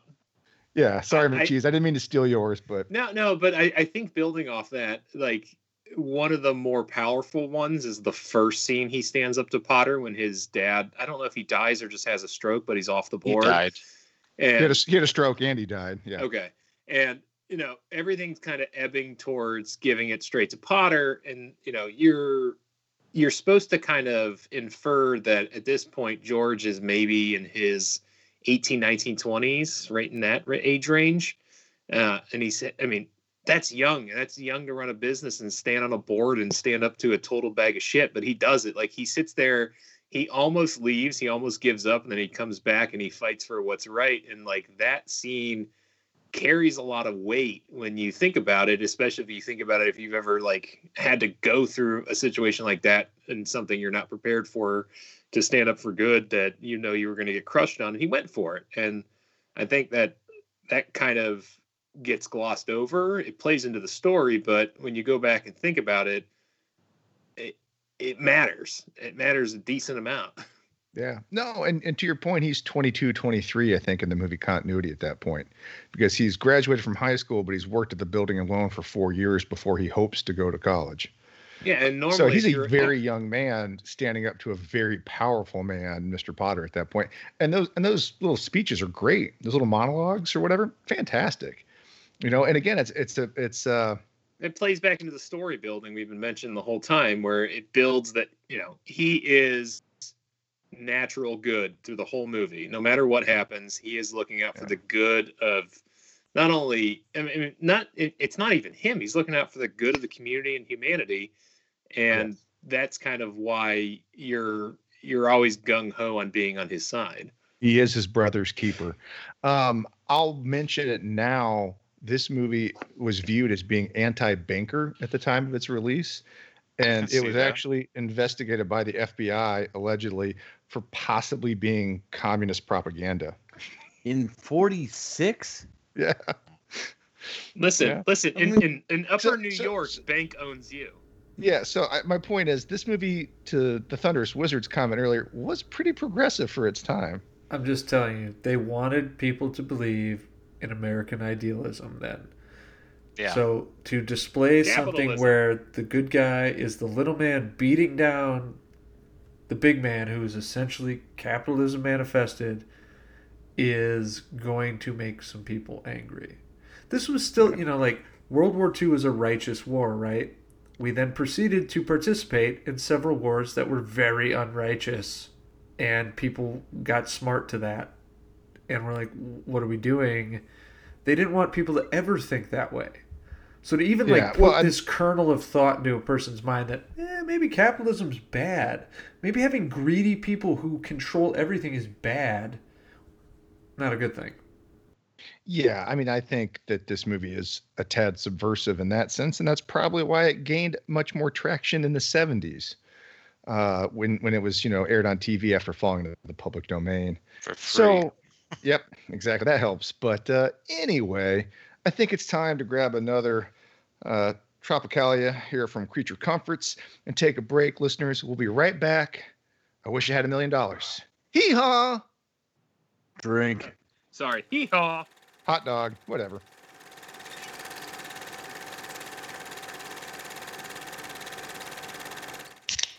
Welcome back to Hops and Box Office Flops. It's time for our Pottersville Trivia Challenge, and the chime-in phrase tonight will be hee-haw. Drink. You guys okay with that? Yes. Hee-haw. Drink.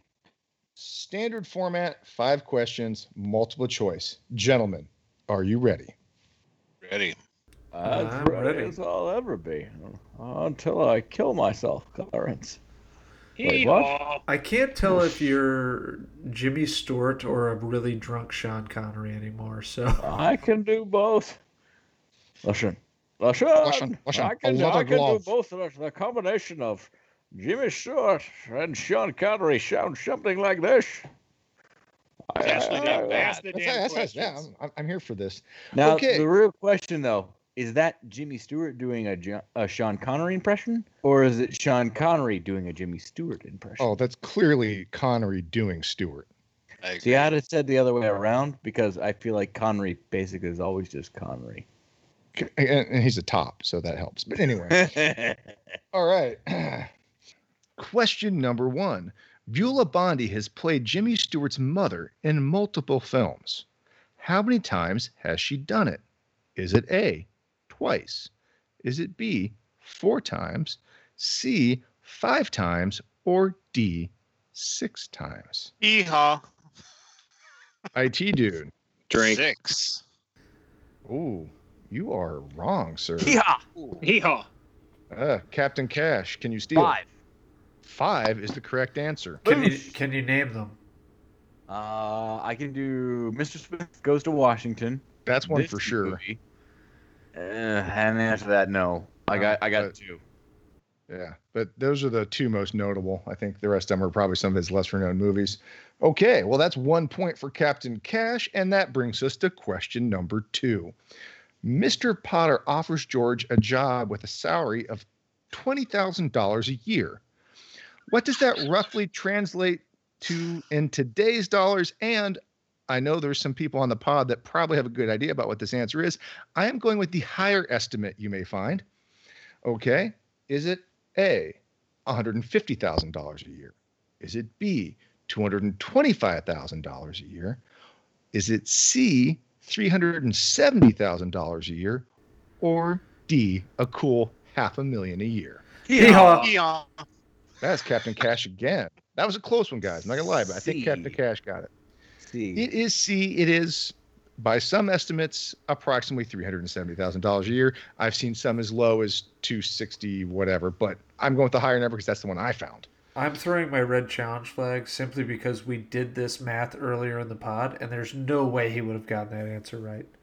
I mean, Like, maybe no, I it- did my research. It might have been a spoiled question, but you know what? Sorry, All's guys. fair in love and war. I'm This sorry. is a podcast. Cheat to win is allowed. Yeah, that is true. Allow me to quote the warrior poet Mark Wahlberg when I say, maybe, maybe not, maybe go fuck yourself. And I'd like to point out that we just had a call for fair play from the Thunderous Wizard, who to me multiple times in college stated there's no such thing as fighting dirty. There's only fighting to win. That's true. That is true. That is true. Okay, well, Captain Cash is developed somewhat of a commanding lead here with 2 correct answers. We're now at question number 3. I would like an asterisk put on that second one, though. Yeah, at least. And he And a owes bit me of a Commission will Wahlburger. take that into consideration, and we will make a judgment at a later date. Question number 3. Which character's name in this movie inspired a 90s alternative rock band's name? Oh, son of a bitch. Yeehaw. Oh Sorry. no! Go You ahead, gotta go ahead. Let him go. No, yeah, Let me get the answers out. Yeah, Is sorry. it A, Clarence Oddbody? Is it B, Mr. Martini? Is it C, Mr. Potter? Or is it D, Zuzu Bailey? Yeehaw. IT dude. It would be Zuzu with Zuzu's pedals. That is correct. Zuzu's Pedals is a 90s alternative rock band. Can you name one song by this band? The Ballad of Cinderella. I think I was listening to it earlier because I heard the name of the band before, and when I heard the line in the movie, it rang in my head that I'd heard that name as a band, but it's god awful. Don't Yeah, listen. they're kind of like the Breeders. It's a all female alternative rock band. Which doesn't make it bad. So the Deal don't go there. Sisters from Huber That's- Heights, Ohio. Huber Heights, Wayne represent the Breeders. Cannonball, Spike Jones. Who would have Okay. thought that we'd get 2 Breeders references on this pod? I know, but I mean, by the time we all die, there's going to be at least 7 more because Chumpzilla's never going to give up on repping the breeder. Also, can we point out how close George Bailey is to murdering his entire family in that scene? Like, I know, he's really close. Super unhinged. Yeah, It's that's not really good. He just uncomfortable. went around choking them all out. I would have not thought anything different. He was very close to slapping Donna Reed around in an uncomfortable way. I was about to say this movie could have ended at 1:45 with the same thing that happened in High Tension. And I'd be like, well, that's something. I thought this was going straight in the mist. I will point out, because we did mention it previously in the pod, that the Zuzu's Pedals reference is another one of the signs that George is in the different timeline. His daughter brings a flower home from school and she doesn't want it to get crushed or whatever, so she doesn't button her jacket. She gets a cold. He gets upset, yada, yada, yada. A couple of the petals fell off, and she asked him to paste them on. And, of course, being a good parent, he knows to pick his battles, so he lies to her and says he's pasted them on and hands it back to her. Meanwhile, he hides the loose petals in his pocket. So once he crosses over into the alternative timeline, he no longer has the petals in his pocket. Another sign that he is not in his normal reality. We talked Lobbying about that? for a new didn't. grunge band name, Pedals in My Pocket. Petals in my pocket. Yeah. Yeah, we didn't mention that. so Or we're George mentioning it now. Bailey, alcoholic. That's the new grunge band name. We now spent more time talking about Zuzu's pedals than they spent time making music. Ooh, buzzing. Okay. Well, we've now got somewhat of a competition. That's 1 point for the IT dude, 2 points for Captain Cash, and we're on question number 4. Jimmy Stewart is on the record saying that George Bailey was his favorite role to play, but he said that It's a Wonderful Life is not the favorite movie that he has starred in, or not his favorite movie that he starred in. What movie is his favorite? Is it A, Harvey? Is it B, The Philadelphia Story, the one without AIDS? Is it C, Mr. Smith Goes to Washington, or D, Vertigo? Hee-haw. Captain Cash. Harvey. It is Harvey. He's not. Is he in Vertigo? Really like Harvey. It's just up Yeah, he's in Vertigo. Oh, it's North by Northwest with the plane, isn't it? Yeah, that's a different one. Invisible Rabbit. Oddly enough, he's also in Troy. He's the big dude. No. No. Bringing it back. No, I thought. Wait, what's the one all the guys from John Carter from Mars was in? Tyler Mane. Rome? Whatever. Okay, Captain Cash, you've got a pretty commanding lead at this point. No one can beat you, so number 5 is just for pride here. It is 3 points for Captain Cash, 1 point for the IT dude, Thunderous Wizard, and McCheese. Where you guys at? Come on, goose eggs. Let's go, gentlemen. Question number 5. It's a Wonderful Life was nominated for 5 Oscars, and it did take home an Academy Award. In what category did it bring home the trophy? Was it A, Best Actor? Was it B, Best Sound Recording? Was it C, Best Film Editing? Was it D, Best Picture? Was it E, Best Director? Or F, a Technical Achievement Award? Hee-haw. That goes to Mayor McCheese. I'm going to go with B. B, Best Sound Recording. It did not win that. You're closer than you would think, though. I believe that would be the IT dude in for the steal. Well, I would say F, technical achievement because of the snow, wouldn't it? That is correct. They were awarded a Technical Achievement Award because they developed a new type of movie snow. Prior to this film, they had used cocaine, painted cornflakes. Yeah. Oh, no. Which was extremely loud, and all of the dialogue had to be dubbed over when they used it. They developed some sort of melamine foam or some kind of synthetic material they could use that was silent, and that allowed Frank Capra to film all of the outdoor scenes in the snow with the actual native dialogue and sound recordings. They didn't have to dub over it because the stuff was quiet. Extremely loud and extremely delicious. And lead-filled. I would like to say that you are the winner, Captain Cash. Boo. Congratulations. Gee. You barely eked it out. You got a strong push from the IT dude, but you skunked Mayor McCheese and the Thunderous Wizard, so congratulations. Terrible. I don't have a prize for you because I rent home in one of Potter's slums, so I just don't have anything to spare. I'm sorry. I want you to understand that being part of the quiz is its own reward. And being able to be Sean part Connery, of that's enough. The ghost of Sean I Connery. do kind of go Seanery. That's my bad. So, Made him some cornflakes and send them over. Yeah, we'll get you some lead-laden cornflakes. Right. Now, here's your prize. I got it. Uncle Billy's going to bring you $8,000. Have fun. If he doesn't lose it on the way over. That's the point of the joke. That's the joke. Don't explain it. Hacha, the aristocrats. Yeah. So we've talked about movies with great endings before, and we've kind of commented how this movie does stick the landing. And it's pretty inspirational. It's a pretty good feel-good ending. I would put it up there with like the Shawshank Redemption in terms of satisfying endings of a movie. It's not like super complicated, but it's very emotionally satisfying. Like you are very happy to see George at ease and to see everyone in the town showing their support for him. Like it does feel really good at the end of this movie. It's like the antithesis of The Mist. Like this is the anti-Mist ending of a movie. And, so I think that brings us to recommendations. As always, I am selfish and I will go first. I recommend everyone watch this movie. I feel like not everyone has seen it, obviously based on the panel here on the pod. We had 2 folks on that hadn't seen it before, so I think there's probably several folks out there that haven't seen it as well. Do it, and if you've got kids, I would say introduce this movie to your children. It's a movie everyone in America should see, and if you don't bring it to your kids, they're probably not going to find it on their TikToks and whatnot.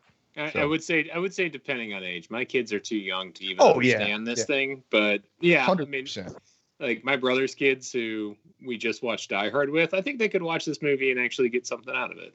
When the time comes, much like my father did with me, make your age-appropriate children watch this movie. That's a very good point, Mary McCheese. Your 5-year-old's not going to sit through this thing.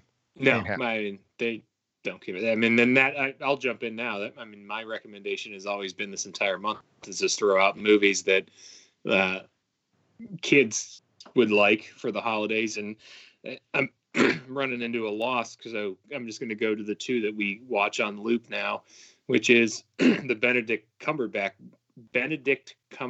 Grinch, which my kids are obsessed with. And well, they love the original Grinch, but this one's longer, so it works better, especially when I'm trying to buy time. And there's 2 Mickey Christmas movies that are on Disney Plus that are like an hour and a half long that are just great because they get my kids to stop screaming at me. So I'm phoning it in this week, but if you have little kids between the ages of 2 and I'd say 7, any of those 4 movies will get you slightly more alone adult time while they hang out with the digital babysitter. No, that's very fair, McCheese. It's important at this time of the year that we find a way to distract our children so we can have some adult time. So good recommendation. Thunderous Wizard, what's your recommendation for the pod? I'm sticking with Christmas movies, but because everybody watches Die Hard yearly, I do. Obviously, Mary McCheese does. I'm recommending Die Hard 2, which is essentially Die Hard if it wasn't as good, but it was still fun enough to watch. Also, it's really a Christmas movie. Also a Christmas movie. Only in title, because unlike Die Hard, there's almost no Christmas stuff to speak of in Die Hard 2 except for a crowded airport. And snow. There's snow, so it's Christmas. Yeah. It's snow. It counts. There is also a bare-assed Bill Sandler, so I feel like that counts. He's doing Naked Tai Chi. It's pretty great. And I recommend Die Hard 2. I do. I think you'll enjoy it. And it sort of redeems Rennie Harland, who was a pod punching bag for his god-awful pirate movie, Cutthroat Island. Oof. And that actually came before Cutthroat Island. It's not a great pirate movie. It's not a terrible pirate movie. So... No, it's a terrible pirate movie.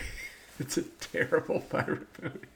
Better movie with naked Tai Chi in it, Die Hard 2 or Mallrats? Die Hard 2. Mallrats. Michael Rooker for the win. I will tell you Listen, this. Rooker butt. Mwah. Yeah. Have you seen Mary Poppins' ass? I have. I think Sadler would best Rooker in a naked Tai Chi fight. In an ass off? Wait. Yeah.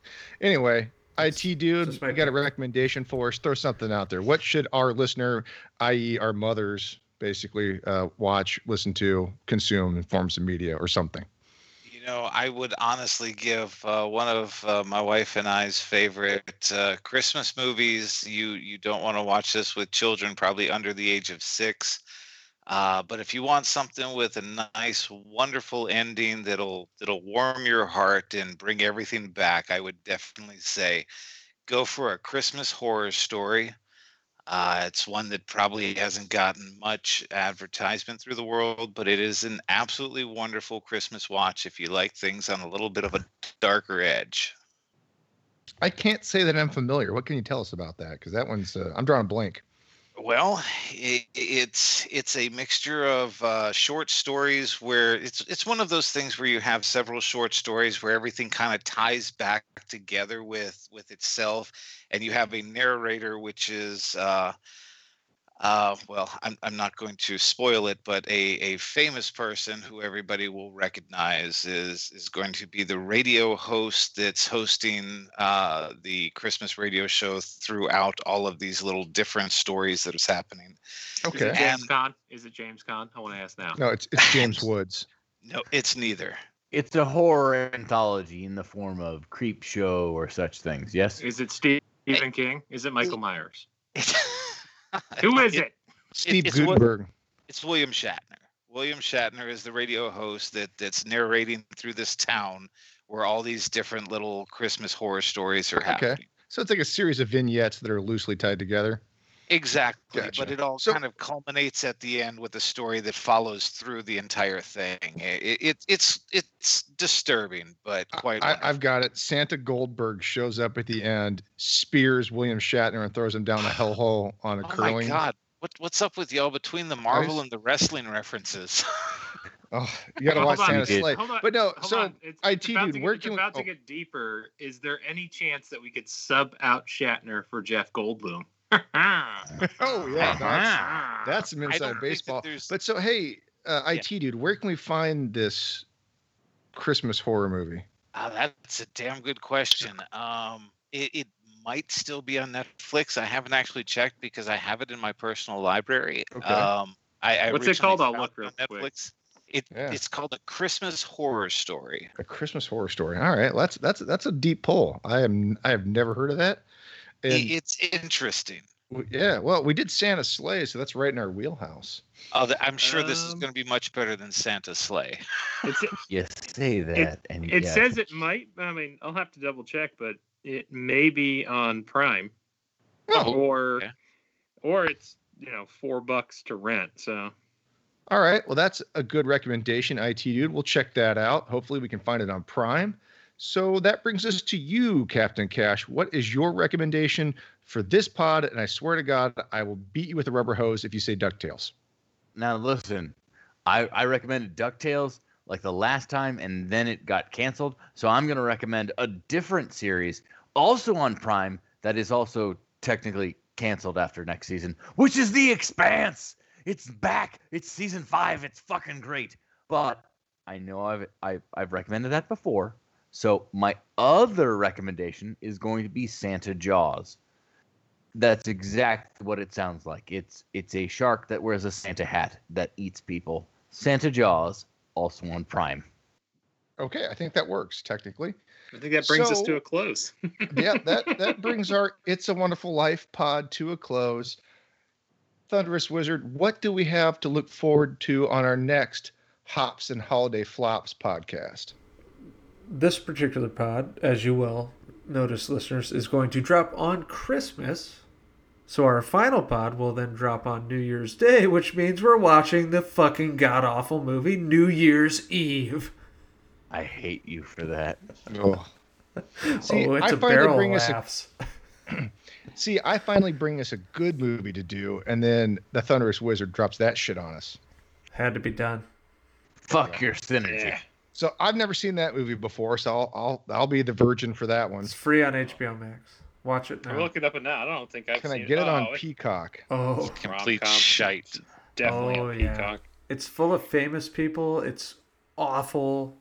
Is it like Love Oh, Actually, but for shite. New Year's Eve? No. Yeah, Love Actually no, but is exactly what it fantastic. But much worse. New It's Year's like Eve sucks. it's like Valentine's Day, but New Year's Eve. That's exactly right. He did. Hey, Zac Efron. They did 3 of these Michelle movies. Pfeiffer. That There makes was sense. Valentine's Day, New Year's Eve, Mother's Day, and they're all hot garbage. Ugh. Ashton Kutcher, Jessica Biel, Robert De Niro, Sarah Jessica Parker. Jesus Christ, what is this movie? I smell Hot Brett garbage. Ratner's rat fucking on this. This sounds awful. There's something on it. Okay. Well, Yeah, folks, this is not good. yes, pray for us as we go forward with New Year's Eve. This sounds awful. But to close the pod, I wanted to wish everyone a Merry Christmas, you wonderful old podcast. And remember, listeners, no man is a failure who has friends. We here at Hops and Box Office Flops wish you and your family the best this holiday season. Hee haw! Hee haw, drink.